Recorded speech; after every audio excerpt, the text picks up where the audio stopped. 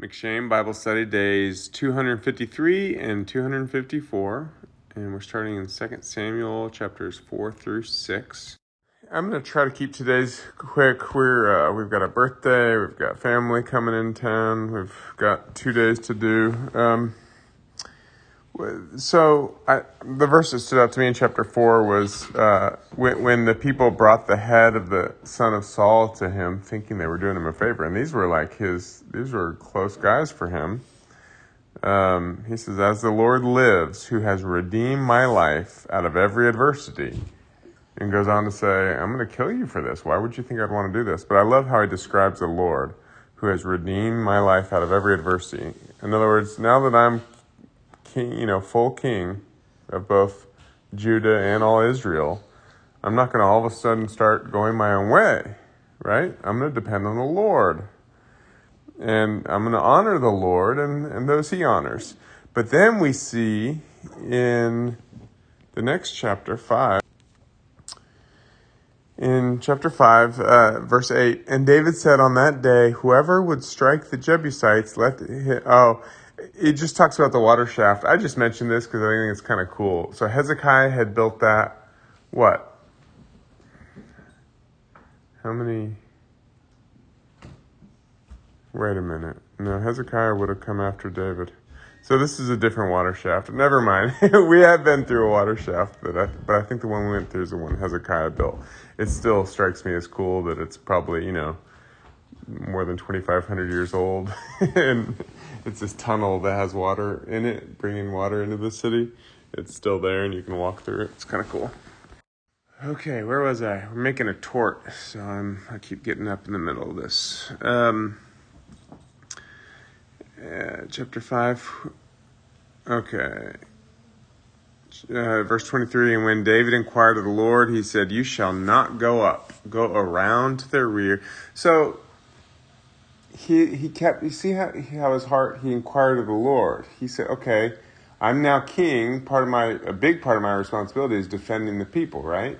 And Philistines have attacked. So you'd think it's obvious I should go to war with them, right? Mm-hmm. But what did he do? The first time he said, "Should I go to war, Lord? Will you give them into my hands?" And the Lord says, yes. So he does it. And then the second time, he again inquires. And this time the Lord gives him strategy specifically on how he's going to give them victory, right? So he's always inquiring of the Lord, and the Lord's not only directing him, but giving him strategy in certain circumstances.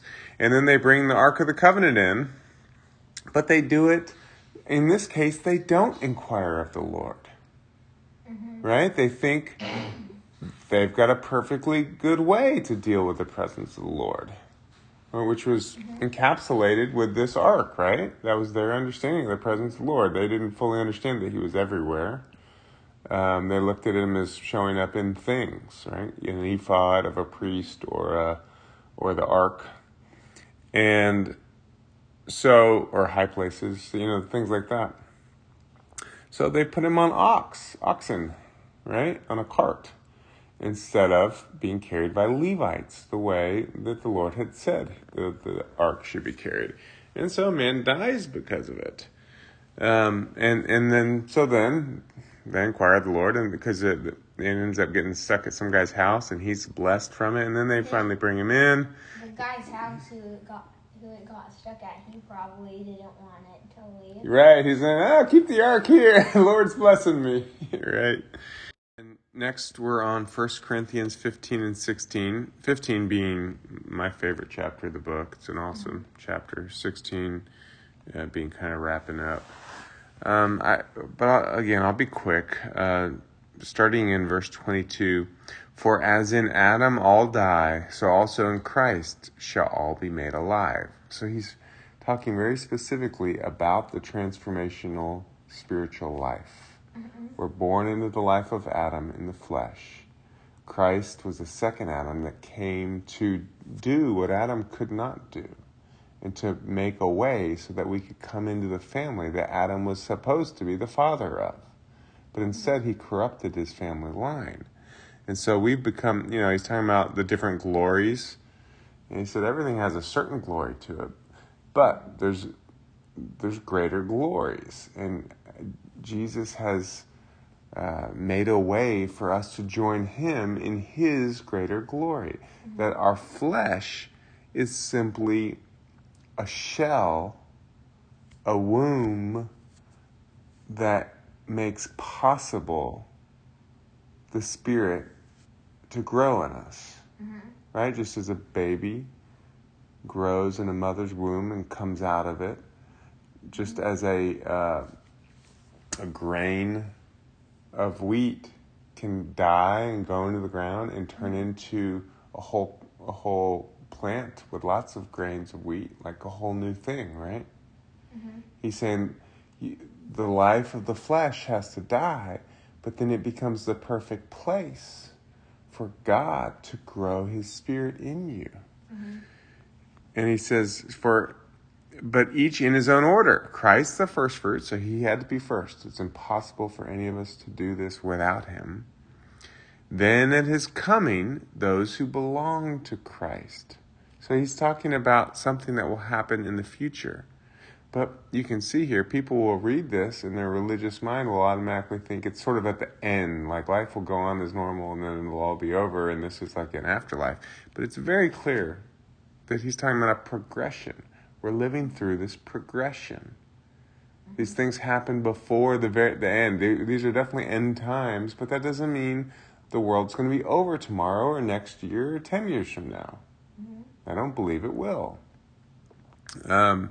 So he says, then comes the end, when he delivers the kingdom to God the Father after destroying every rule and every authority and every power. So the verse before that, what has to happen? But each in his own order. Christ the first fruits, then it is coming those who belong to Christ. There's a coming, and those who belong to Christ coming into the fullness of this life. You see that? And then when he delivers the kingdom to God the Father after destroying every rule and every power, every authority and every power. So his kingdom has come to such a place of sovereignty that every throne, we've been talking about this is the time Scripture talks about the satanic powers, the thrones, rulers, authorities in the second heaven being thrown down to earth. Right? So he's talking about the sons of God taking up position in places of authority here, right? So that they're wreaking havoc at this time right now in the earth. But now we see Christ's kingdom taking hold and taking these positions of authority, right? For he must, this is 25, for he must reign until he has put all his enemies under his feet. The last enemy to be destroyed is death. So we see a conquering here, right? I don't know how long that whole process takes, but it's clearly a process. God is clearly saying, hey, choose me, right? The world is constantly tantalizing us with things that distract us from the reality that there is major things of eternal significance happening in our world right now. And God says, do you want to be a part of it? Or do you want to succumb to it? Right? What does succumb mean? Succumb means sort of surrender, lose, be defeated by. Oh, okay. Sort of. It'd be interesting to look it up, but it means something along those lines. 34, wake up from your drunken stupor, as is right, and do not go on sinning, for some have no knowledge of God. I say this to your shame. He's talking to Christians, right? These are Christians that move in powerful signs and wonders, right? We just talked about that the other day. They think they know God very well. They've prayed, they've seen miracles happen. They feel like they know God very well, right? He says, you're in a drunken stupor. Does that mean they're actually drunk with alcohol? No, it's a phraseology that means you're dull. You don't realize there are massively important things going on here, right? And you're missing them because you're caught up in things of the world, right?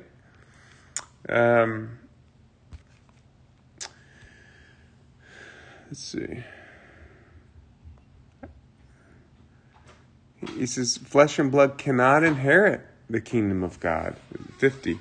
Nor does the perishable inherit the imperishable. Behold, I tell you a mystery. We shall not all sleep, but we shall all be changed. In the moment, in the twinkling of an eye, at the last trumpet. We just had Feast of Trumpets here a couple days ago, right? Monday night, Tuesday. The Lord woke me up in the middle of the night for hours. I had just an amazing time. The Lord talking about this new season, what's coming in the future is,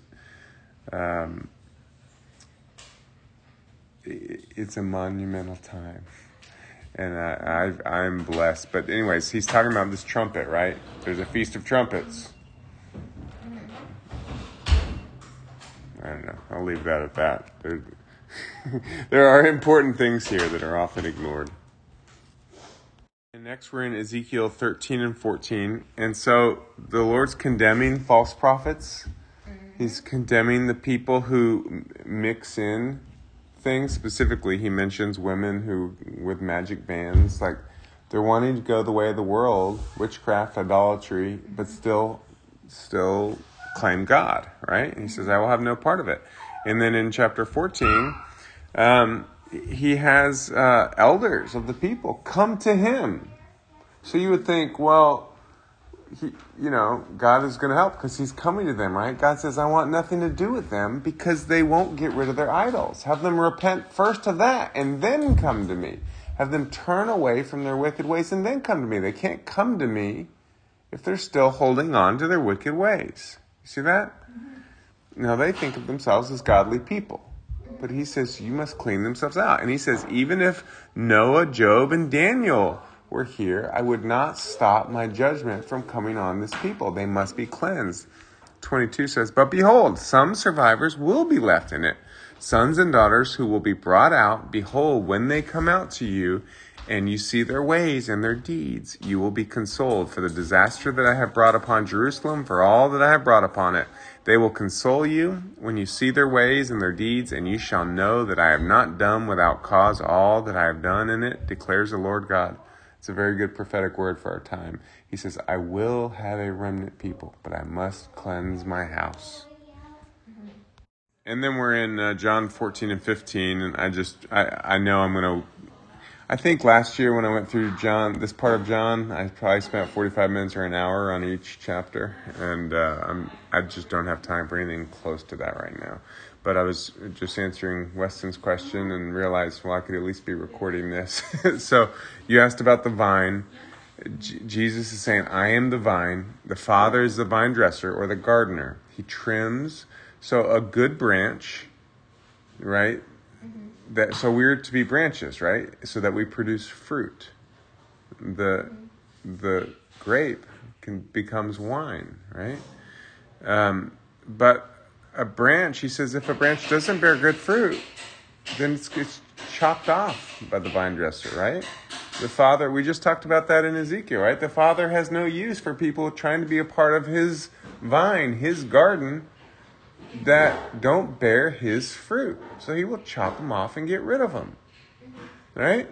A lot of Christians, and this is the same sort of thing Israelites thought thousands of years ago. You can see that they were thinking the same thing. And Christians today will think, well, the God of the Old Testament was a stern God, but now God's all lovey-dovey and he just wants us all to live our worldly lives.